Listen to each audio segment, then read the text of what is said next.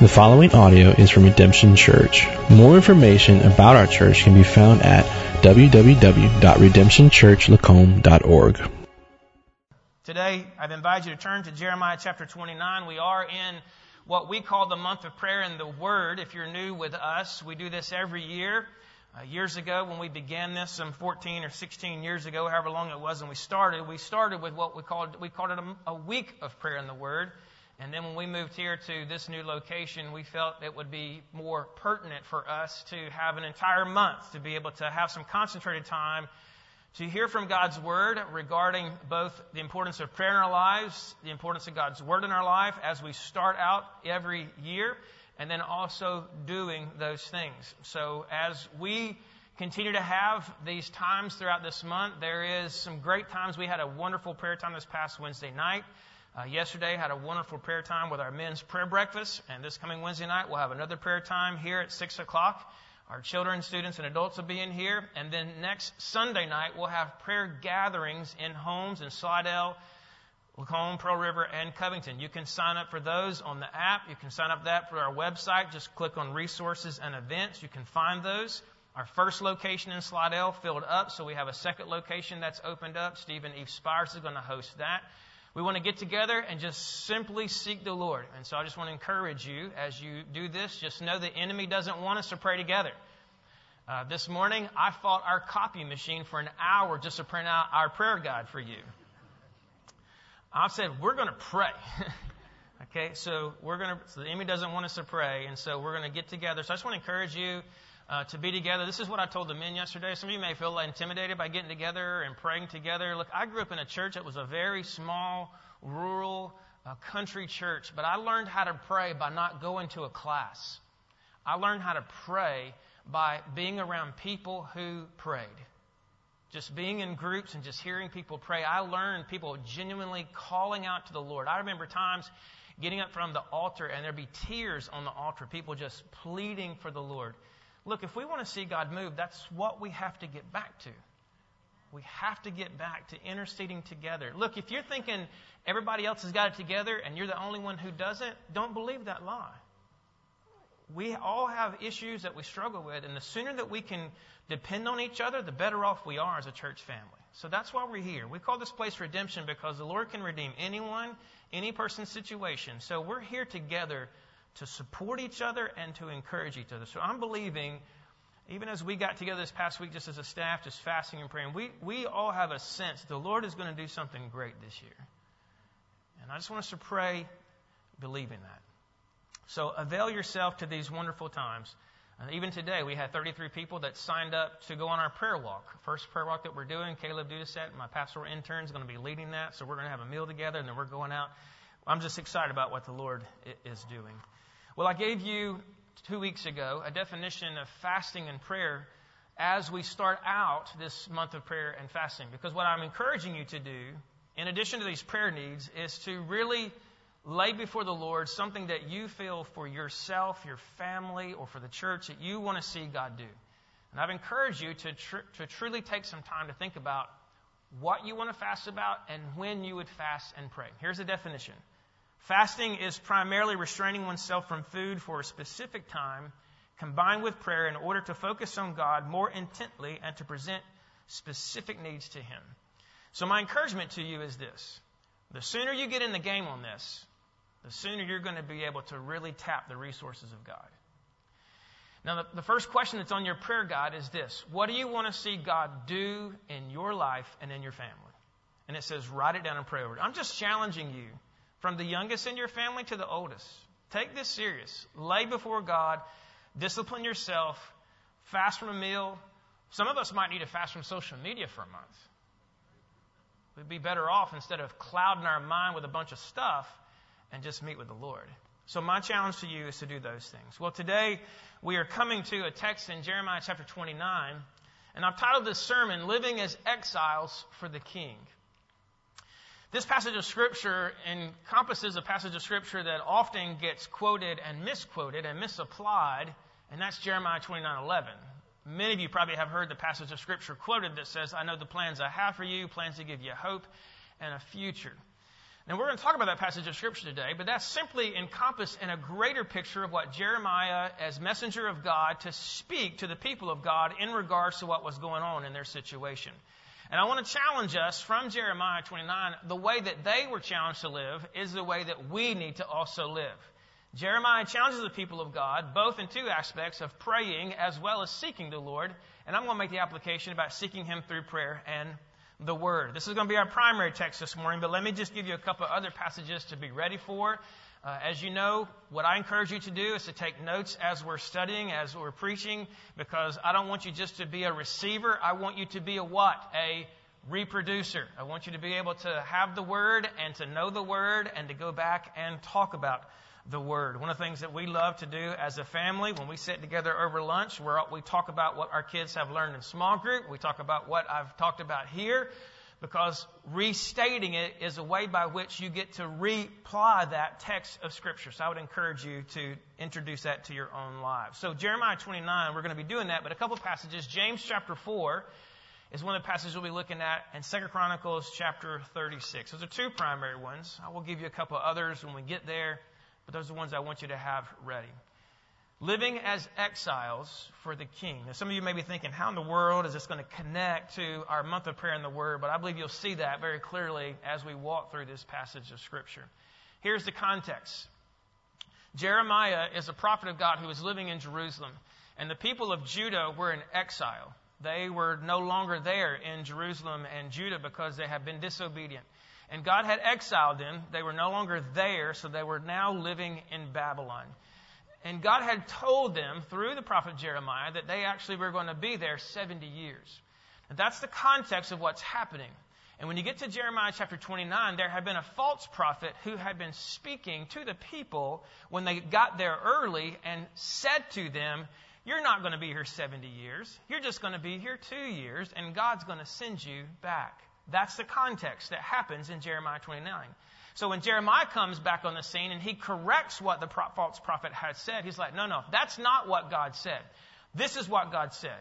You're stuck for 70 years. And this is how you need to live while you're there. So here's what I want to just kind of challenge you from the very beginning. Some of you are in situations, jobs, marriages, scenarios, and you feel like, man, I'm stuck in this. What do I need to do? And I want you to hear what Jeremiah 29 says to us, is maybe you feel an exile out of whatever situation that you thought you would be in, and you're in the situation that you are now. How do you live where you are right now? How do you live in the situation that you're in? How do you live as a follower of God in whatever context, challenge, or burden that you're in? This passage of Scripture challenges all of us because some foundational things that Jeremiah told them is what we're talking about in the month of prayer and word. What we need is to be prayerful people. What we need is to be people who seek the Lord with all of our hearts through the word and just seeking His face. Those are the things He told them some 500 years before Jesus came, and here we are 2,000 years after Jesus came, and I want to hold out to you that the truths are still the same. You and I are actually exiles in this land. If we are followers of Jesus, an exile is someone who's living somewhere that it's actually not their permanent dwelling. This land, it's not our permanent dwelling. If you're a follower of Jesus, the kingdom, the ultimate kingdom, heaven, which where we will be until Jesus comes back, and then this place will all be made new, and then this will be the permanent heaven. So we're just simply passing through. And the sooner we can realize that this is not our permanent home, the better off we will be in our mindset of how we're supposed to live as believers. So hear the word of God this morning, church. God is calling you and me to live as exiles in this land for the King.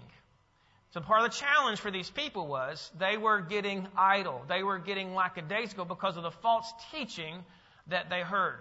So even before I read this passage of Scripture, I'm going to give you all these points, but I want you to understand there's enough prevalent false teaching today, you can listen to whatever you want to believe. So we have to make certain that what we are living for and hearing are matching in regards to what the Word actually says. So what I want to challenge you as we walk through this, living as exiles for the King is not based upon what you define as true. It's not based upon your parameters of how you're supposed to live, but it's based upon what God has already outlined for us. So whether you're a child, whether you're a teenager, college student, whether you're an adult, senior adult, I just want to challenge you and a lot of fire under you this morning that God is calling us to live for Him. Now, I'm saying live because I'm not talking about existing. You've heard me say, I don't want to just exist for the kingdom. I don't want to just coast for the kingdom. I want to live for the King. And so that's my challenge to you, and we're going to see how to do that practically this morning. We're going to begin verse 1. We're going to read through verses 14. In verses 1 through verses 3, Jeremiah is addressing the people to whom this message was sent for. And what I want you to see in this, he's going to list some different names that are there, but what I want you to see clearly is no level of authority is missed in regards to who this letter is addressed to. It's going to be addressed to kings, it's going to be addressed to priests, it's going to be addressed to officials, and then he says, and to all the people. Nobody is left out of the message to whom this was given. So listen, if this was given by the inspiration of the Holy Spirit through Jeremiah to those people, and nobody was excluded, that means nobody in this room is excluded either. We need to hear what God says. Verse 1. These are the words of the letter that Jeremiah the prophet sent from Jerusalem to the surviving elders of the exiles, and to the priests, the prophets, and all the people whom Nebuchadnezzar had taken into exile from Jerusalem to Babylon. Now, just a clarification, Nebuchadnezzar was the king of Babylon. That's the king that was ruling, that brought them out of Jerusalem into Babylon. Verse 2. This was after King Jeconiah and the queen mother, the eunuchs, the officials of Judah and Jerusalem, the craftsmen and the metal workers had departed from Jerusalem. The letter was sent by the hand of Elisah, the son of Shaphan, and Gemariah, the son of Hilkiah, whom Zedekiah, king of Judah, sent to Babylon to Nebuchadnezzar, king of Babylon. It said, now here's the message. Thus says the Lord of hosts. Now I want you to pay attention to the number of times this is used. That phrase is used in this passages that we're reading. Thus says the Lord of hosts, the God of Israel, to all the exiles, whom I have sent into exile from Jerusalem to Babylon. Build houses, live in them, plant gardens, and eat their produce. Take wives and have sons and daughters.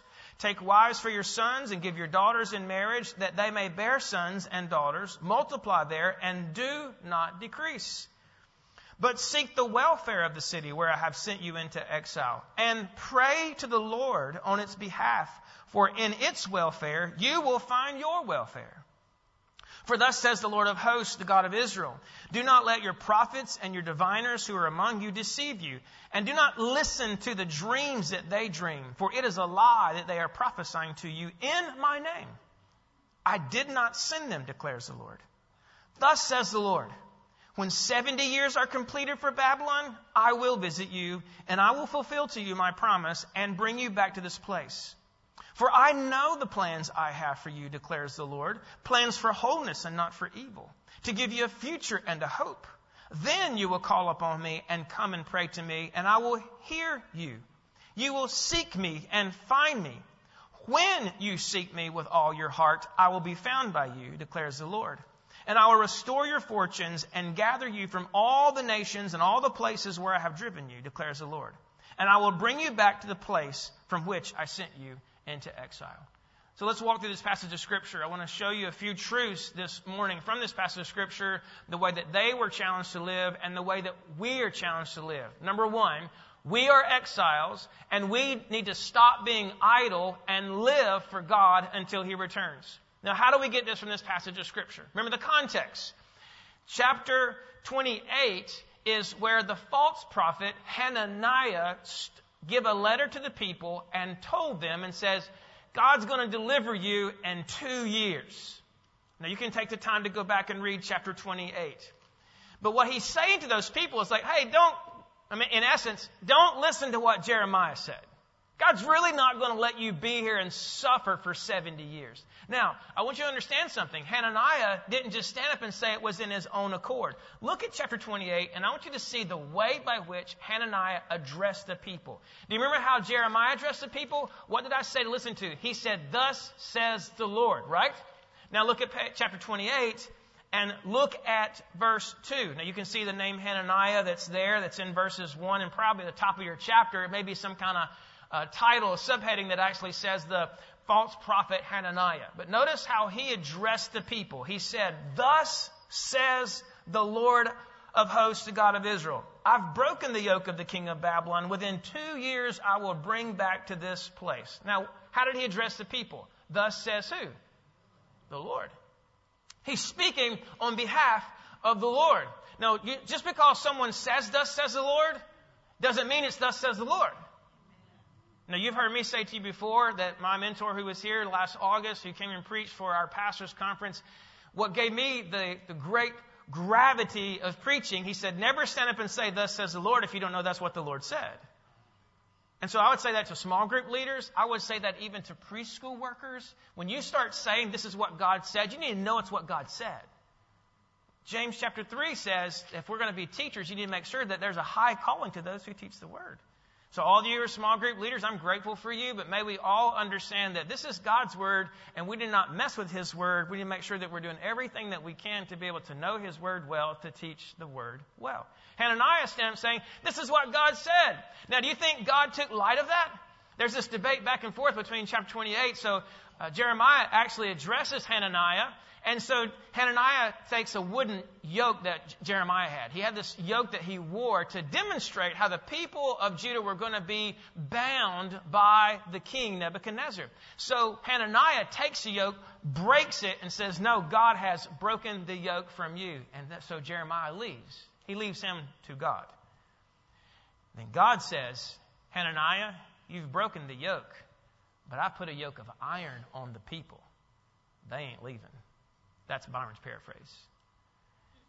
And then, 2 months later, you want to know what happened to Hananiah? The Lord took his life. Because he was giving false messages. Now, there's false prophets that's happening today, and sometimes I'm thinking, Lord, why are these individuals allowed just to speak what they're speaking? I don't want harm on anyone, but I just hate for people to be led astray from what is true. I have to leave those things to the Lord's hand, but I want you to understand something. God holds his word high, and he reveres and making certain that it's actually spelled true. And so this is why Jeremiah comes on the scene now in chapter 29. That's why he's sending the message. He says, people, I want you to hear this, because they've been hearing false teaching. They have not heard what was true. They were being persuaded. So wouldn't you like to hear that you're going to get to go back in 2 years instead of 70 years? When your ears hear that, you're like, oh, that's awesome.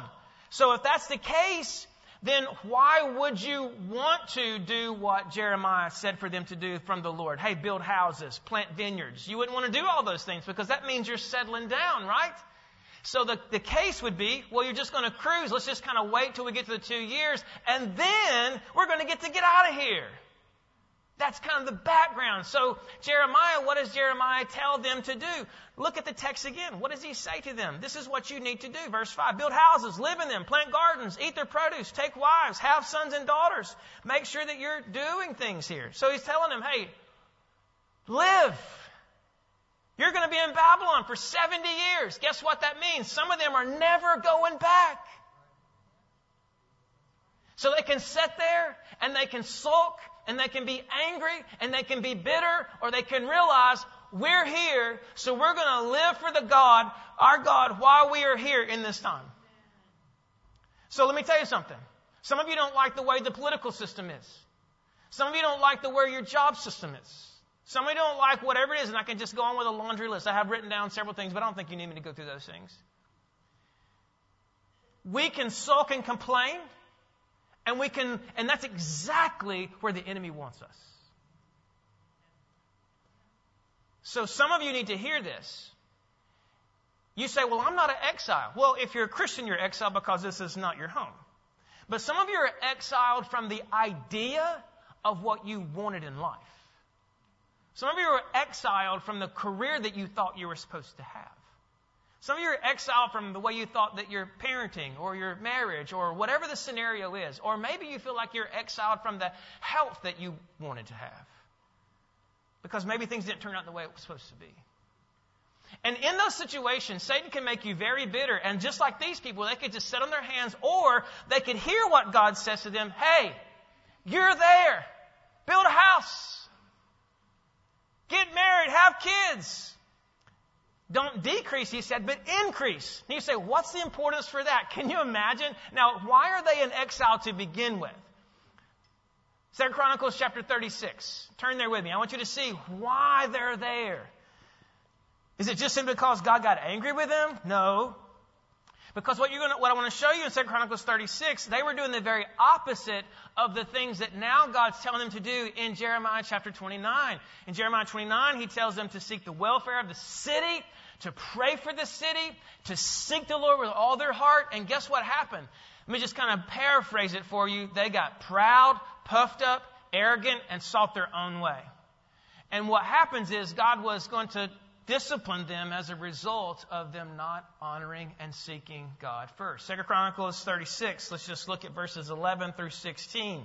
Zedekiah was 21 years old when he began to reign, and he reigned 11 years in Jerusalem. He did what was evil in the sight of the Lord his God.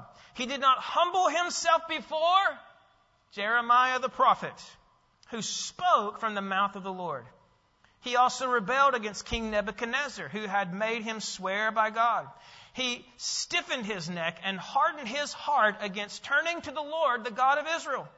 All the officers of the priests and the people likewise were exceedingly unfaithful, following all the abominations of the nations, and they polluted the house of the Lord, and he had made holy in Jerusalem. Let me just stop there for a moment.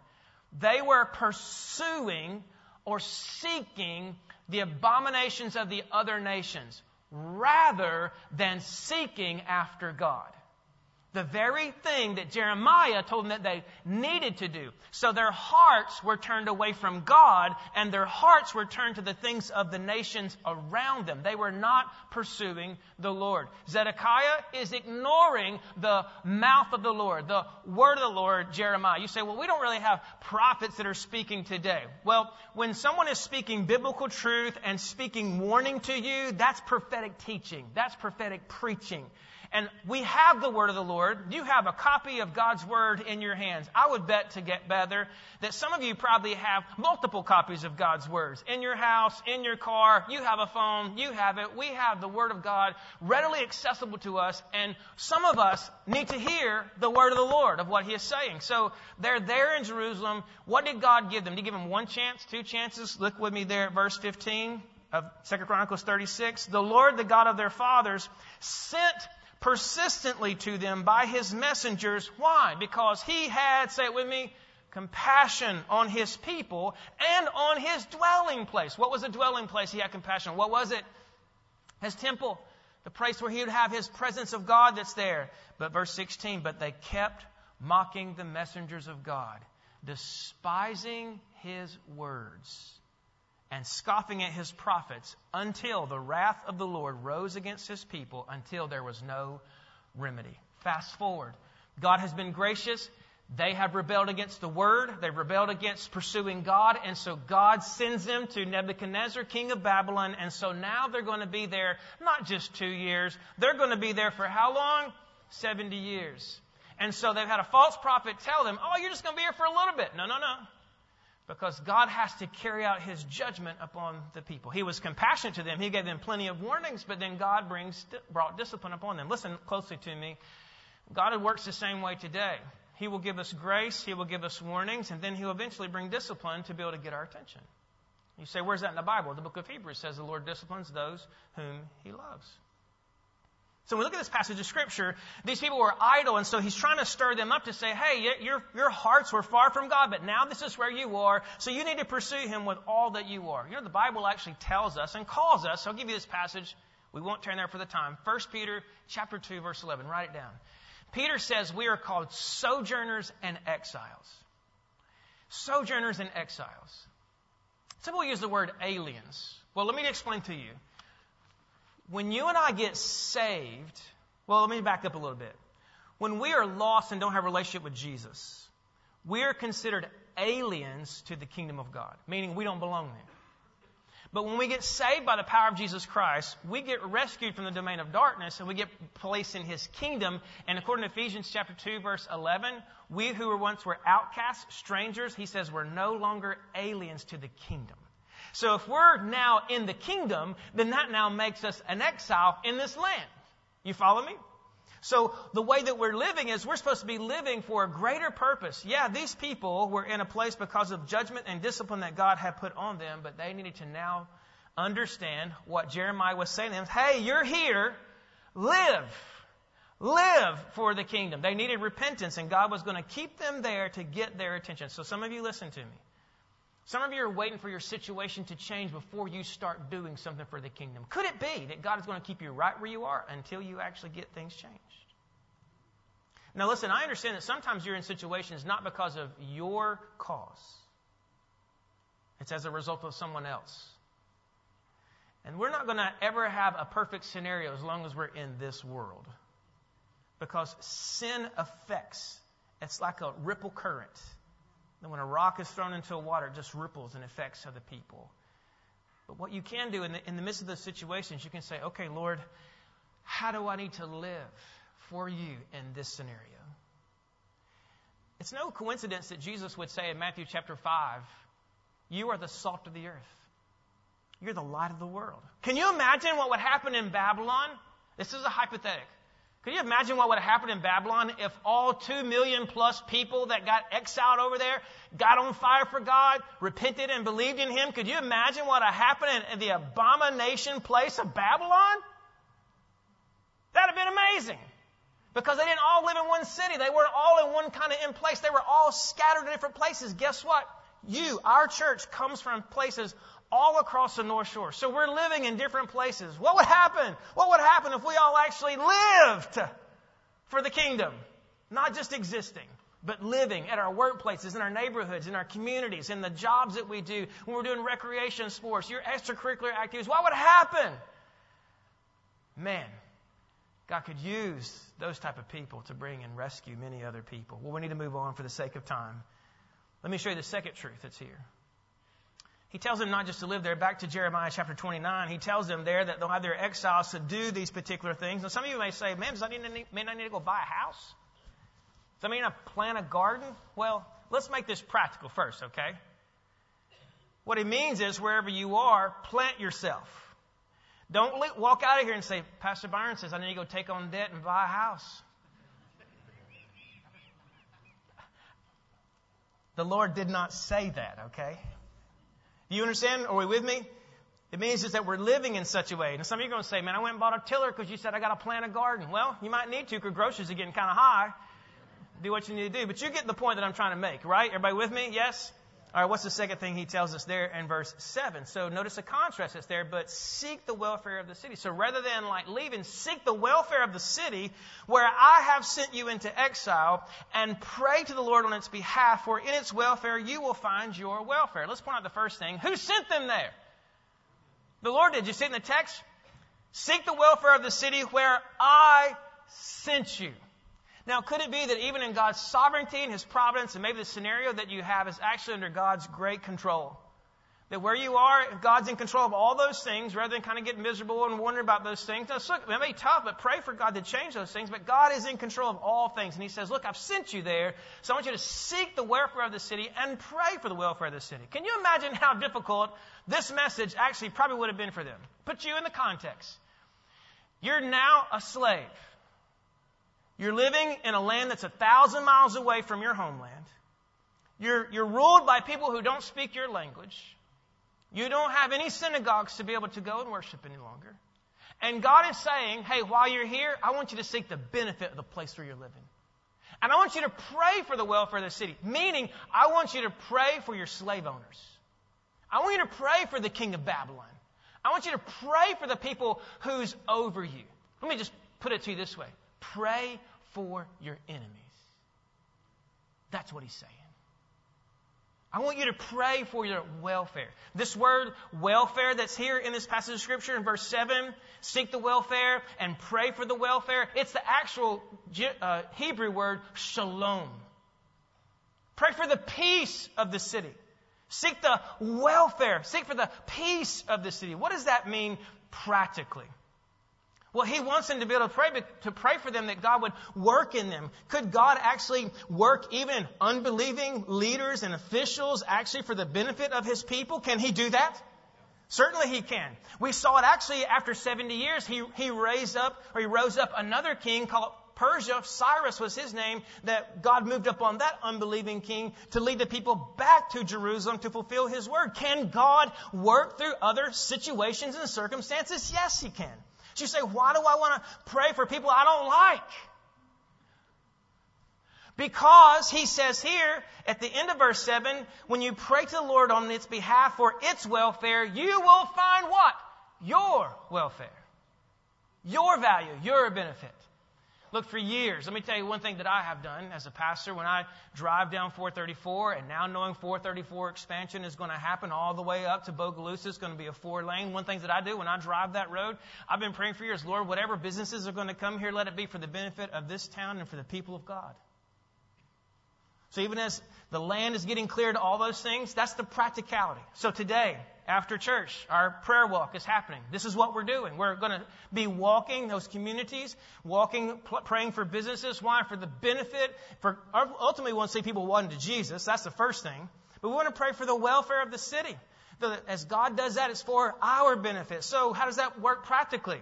You pray for leaders. You pray for political officials. You say, is there anywhere else that we're supposed to do that? Do I have to pray for people that I don't like? Well, do you know what Jesus says in Matthew chapter 5, verse 44? Love your enemies and pray for those who persecute you and despitefully use you. And then he goes on in verse 45, in so doing, you prove that you are a son of the Father. Let me give you another passage. I didn't give this one to you earlier, but I want you to see it. Turn with me to 1 Timothy chapter 2. I want you to see this as a possibility, or not a possibility. I want you to see this as another way by which you can understand how to pray. If you're looking for that in your Bible, you can just go to the very front of your Bible. If you don't really know where that's at, you can look at your table of contents, and you can see 1 Timothy's in the New Testament. It's about middle way through of your New Testament. 1 Timothy chapter 2. As Paul was encouraging young Timothy, who was a young pastor, what he needed to do, and one of the very first things he told him to do was to pray for those who were in authority. If you notice, actually, one of the things I mentioned to you that what we did today was we prayed for those who were political leaders. We prayed for those who were in authority. The new governor, the new people that's in our parish. Why? Because we're just kind of checking off a box? No, we want God to move. We want God to work greatly. And doing that would bless the people. But we want to see people come to know Christ. Verse 1 of 1 Timothy chapter 2. First of all, then, I urge that supplications, prayers, intercessions, and thanksgivings be made for who? All people, for kings and all who are in high positions. Why? That we may lead a peaceful and quiet life, godly and dignified in every way. Notice it says, so we may lead a peaceful life. Remember what I said to you? The word that's in the Old Testament, it says, pray for the welfare. That's the word shalom. Pray for the peace of the city. Does anybody see a connection in regards to what Paul is saying here? Pray for that you may have a peaceful and godly life. Verse 3, this is good, and it is pleasing in the sight of God our Savior, who desires all people to be saved and to come to the knowledge of the truth. So the purpose of praying for those things is not just so the city does good, it's so the people come to the kingdom. Are you with me? Now go back to Jeremiah chapter 29. So we're praying. There's two ways you can respond to this. When you hear this instruction to say, pray for the city, seek the welfare of the city, you say, well, I got people over me, and you say, practically pray for those of your employer, people around you, and you say, there's two ways to respond. One is to say, no way. I'm not doing that. I'm going to pray for the destruction of those people. Well, if that's your attitude of your heart, you need to check your heart. If you're really wanting those people to come to destruction, so let's look at the converse of this passage of Scripture. If we're praying for the blessing of this city and we seek its welfare, let's think of the converse. If you're praying for the downgrade of those people, then guess who else is the byproduct of those things? We are. Okay, so hence the reason God give us revival in our land. Because as the land degrades, it impacts us. So we understand the other option to do, instead of just saying no way, is to say, yes, Lord, I am going to pray for the benefit of the people so that you will get much glory. That's what I want us to do. What's the third truth? First truth we've looked at is to make sure that we're not living an idol. Secondly, we're saying that we're praying for the welfare of the city. Third thing I want you to see is As exiles, as we live in this land, as they lived in that land, they were warned to make certain that they didn't listen to false teachers, false prophets. Because think about it. How are you going to pray accurately if you're listening to false teaching? How are you going to pray correctly if what you're putting within you is not true? So I've said to you before, the way by which you want to know how to pray is if you increase in the knowledge of the Word of God, it governs and guides you how to pray because you're praying biblical truths. You're not just praying what you think. You're not just praying good rationale. You're praying what God's Word says. So look at the text there. Jeremiah 29, verse 8. Thus says the Lord of hosts. Remember I said to you, pay attention to how many times he says this. He says it once there earlier, back in verse 4. Now he says it again in verse 8. For thus says the Lord of hosts, the God of Israel. Do not let your prophets and your diviners who are where? Among you. Deceive you. And do not listen to the dreams that they dream, for it is a lie that they are prophesying to you in my name. I did not send them, declares the Lord. Now, how in the world are we going to be able to discern in regards to what is true from what is false in our culture and in our day? Now, in their day, they didn't have all the copies. They weren't sitting around with a scroll in their lap like you and I are sitting right now with a Bible open in their lap. They had to depend upon to be able to discern from what was true of what one was speaking versus one that was not speaking. Actually, Jeremiah says it in the previous chapter. He says if a prophet speaks and it doesn't come to pass, then you know that that prophet is not one that you're supposed to be listening to. That's what they had to be able to discern and listen to those things. Listen, let me just give you an example. If someone is saying to you every believer should always be healthy and wealthy and always everything's going to go smooth with them, turn it off. Because whatever we teach, it has to be true for all cultures, all places, and all times. I know some people who are very faithful to the Lord, who lived their lives for the Lord, and had very little. And people who suffered in countries, who were living for the Lord, have some of the greatest faith. So we can't listen to teaching like that. Because if we took that teaching, we would say, well, those people who were suffering and who have very little, then they must not have enough faith based upon that teaching. But that's false teaching. Okay? So what we say is, how do we, practically today, how can we discern those things? Because if we want to seek the welfare of the city, we want to live for the King right now, then what we are privileged by is to have the Word of God. Just to be in the Word of God. You know, last week I challenged you to be able to meditate on the Word of God from Joshua 1. It talked about how that we can be strong, courageous, and successful in 2024 is to be in the Word and meditate on the Word. I gave you the illustration of like a person who does jewelry, who looks at every particular way of the diamond. And as John and I were talking about this afterwards, one of our goals and desires is certainly there's times that you need to just like dissect the Word. But our heart's desire for you also is just be in the Word, okay? Read through the Word. One of the values that I do is I try to read through the Bible every year. Whether it takes you 2 years or 3 years, what happens is the more times you do that, you know what starts happening for you? You start seeing connections.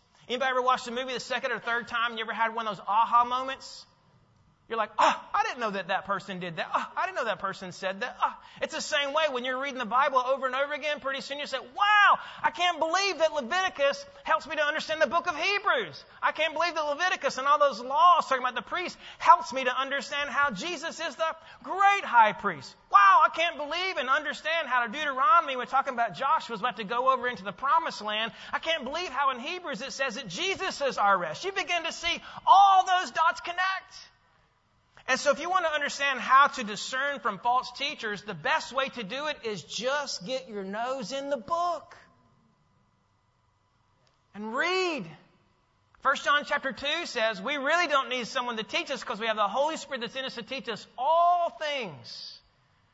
Now, God gave us prophets and pastors and teachers, he says in Ephesians chapter 4, to be able to help us to be equipped because sometimes we're on the milk of the Word and we need someone to hold our hands and to help us to be able to understand it. But listen, there's enough prevalency, and listen closely to me.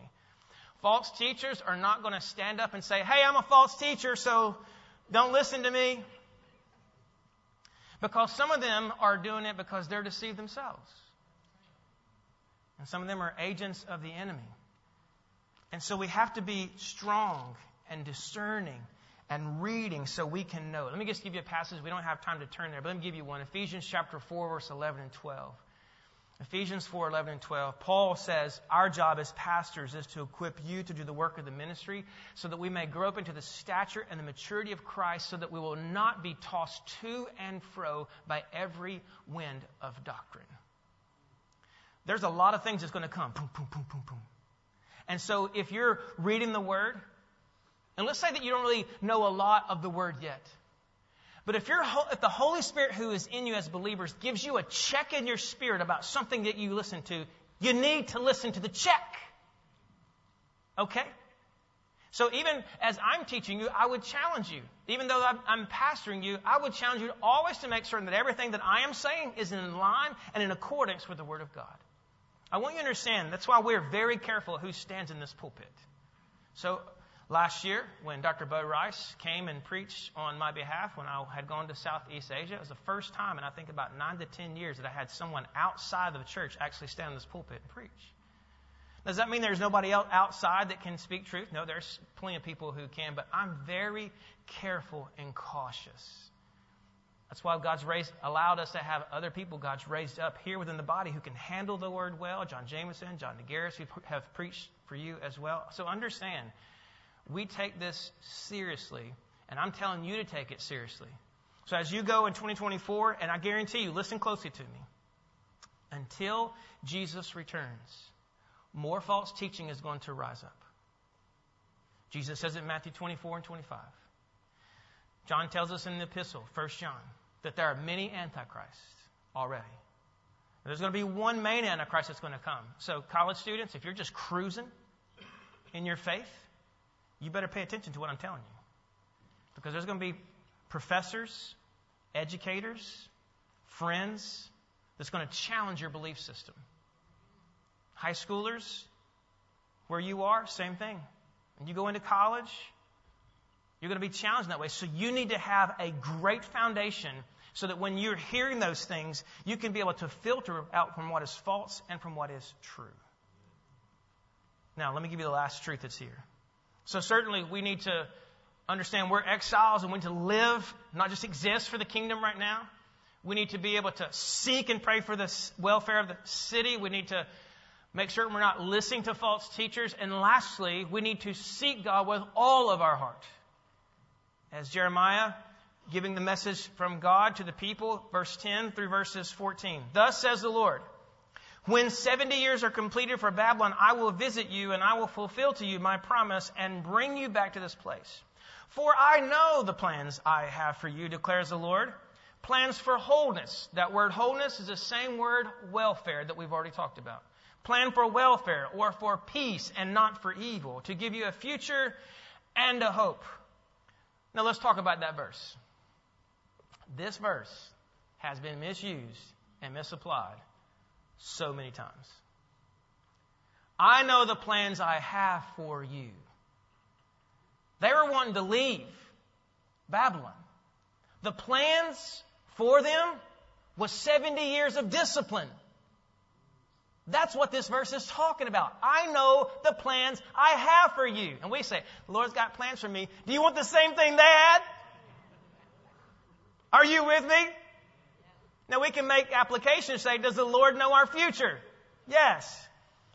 But Romans 12:1 through 2 tells us, don't be transformed by this world, but don't be conformed to this world, be transformed by the renewing of your mind so you can test and know the perfect will of God. So in this passage of Scripture, when he is saying to them, look, 70 years have to be completed. I know the plans I have for you. That's the connection point he's making. The plans were, you are where you are. So build houses, plant vineyards, plant gardens, and live for me there. Because he was saying, I have plans for you. It's not for harm, it's for wholeness, for your welfare, and not for evil. Here's what he's saying. It's for your benefit that you're an exile. It's for your benefit for God to work out some of the things that he has to discipline in your life.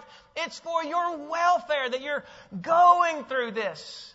Actually, one of the verses that we read in our worship set in 1 Peter is that God loves us so much that he refines our faith because it's more precious than gold.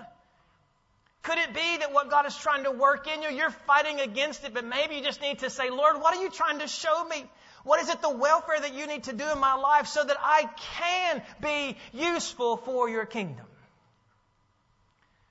I know the plans I have for you. Yes, God knows the plans He has for us, but when we're reading this passage of Scripture, let's make sure we're actually understanding what it's saying here. So what does He say?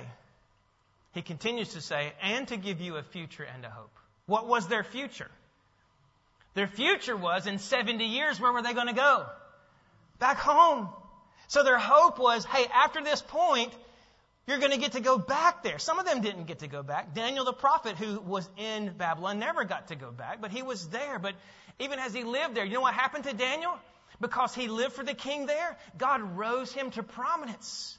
He gave him leadership and blessing, and he was a huge influence to the kings who ruled over him because he was living for the king, or the King Jesus.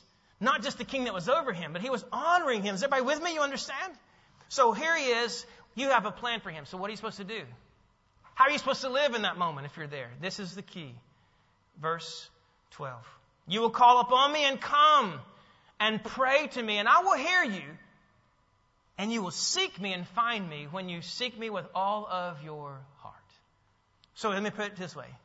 So while they're there in 70 years, if they want God to hear from them, if they want to find Him, they have to seek Him with what? All of their hearts. Seek and you will find. Now some of you immediately start thinking, oh, this is kind of like hide and seek, right? This is the exact opposite of hide and seek. Right? Hide and seek, someone goes and hides somewhere and we got to find them. That's not what the Lord is saying. This is like the most obvious hide and seek. It's like we say, if let's say God's here and says, okay, we're going to play hide and seek. All right, I'm going to hide. Come find me. And you open your eyes and people run the other way. God is saying, if you seek me with all your heart, you'll find me. Do you understand the difference? This is what God is saying to you and me. This is what I'm pleading for us here in January 2024 through our month of prayer in the Word. If we seek Him, we'll find Him. If we want to live for the King greatly, it's not rocket science. The Lord longs for us to seek Him. The Lord longs to reveal Himself to us. The Lord longs to pour out His favor and blessing. You know what the Lord says? Jesus says in John 4, verse 23, He is looking for true, authentic worshipers. Those who will worship Him in spirit and in truth. So how do we seek God with all of our heart? I mean, we're talking about these different things, the way Jeremiah has challenged them to live as exiles, and make sure you're praying for these things and making certain that we're actually not listening to false teachers. Because listen, if you're actually seeking Him with all your heart, then you're going to be able to know what is true and be able to discern what is false. There's one passage in the New Testament I think gives us a great outline of how to seek Him with our whole heart. Well, we already kind of understood it basically. In 2 Chronicles 36, you know what they were doing? What were they doing? They were looking at the abominations. They were seeking after things they didn't need to seek after. They were ignoring the words of God. So the opposite of those things, and how do we seek Him? We seek the Word. We seek what is true. But turn with me James 4, 7 and 8. And I want to give you this New Testament practical example and give you some conclusions and challenges today. James chapter 4, verses 7 and 8. Love this passage of Scripture. I think it just gives us a New Testament balance in regards to how we're going to seek the Lord. If we want to do what we're seeing here in Jeremiah 29 and living as exiles for the King, for our God. James 4, verse 7 and 8 tells us, submit yourselves to God. Resist the devil, and he will flee from you. How many people know if you're pursuing God, the devil is right there pursuing you? Resist the devil, and he will flee from you. Draw near to God, and He will draw near to you.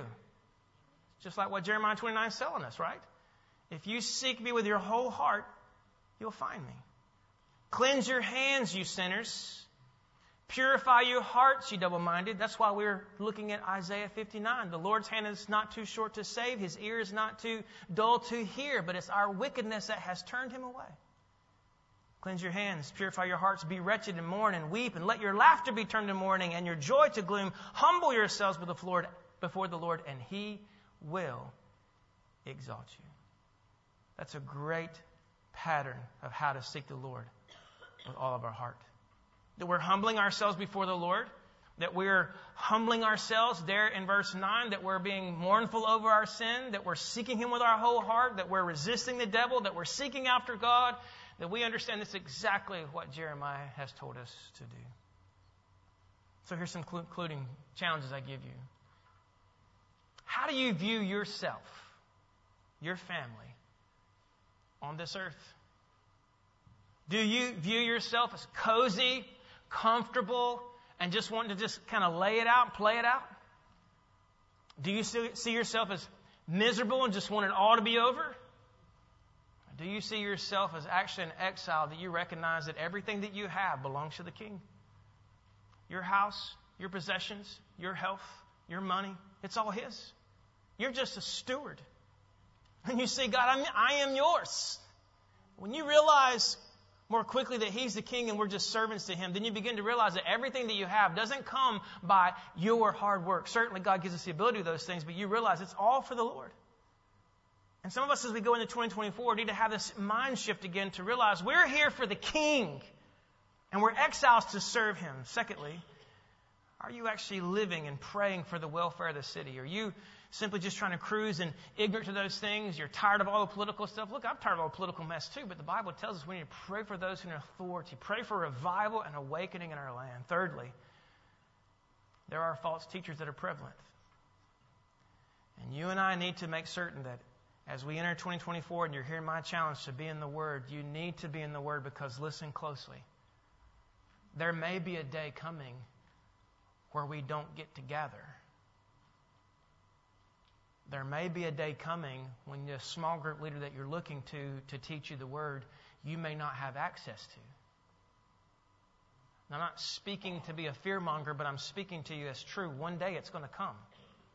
Whether it comes in my lifetime or a lifetime after me, you need to be prepared.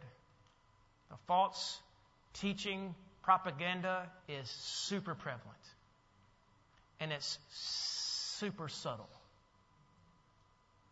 And you need to be able to discern. The last question I just asked you. Are you seeking Him with your whole heart? Everything about you. Living for the King.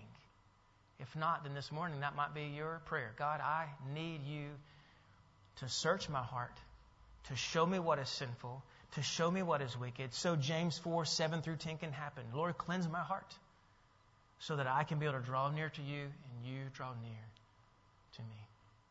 God has called us to live for Him as exiles in this land, in this day. And this year as we do it, let's make certain that we're prayerful people and we're people of the Word that God can use.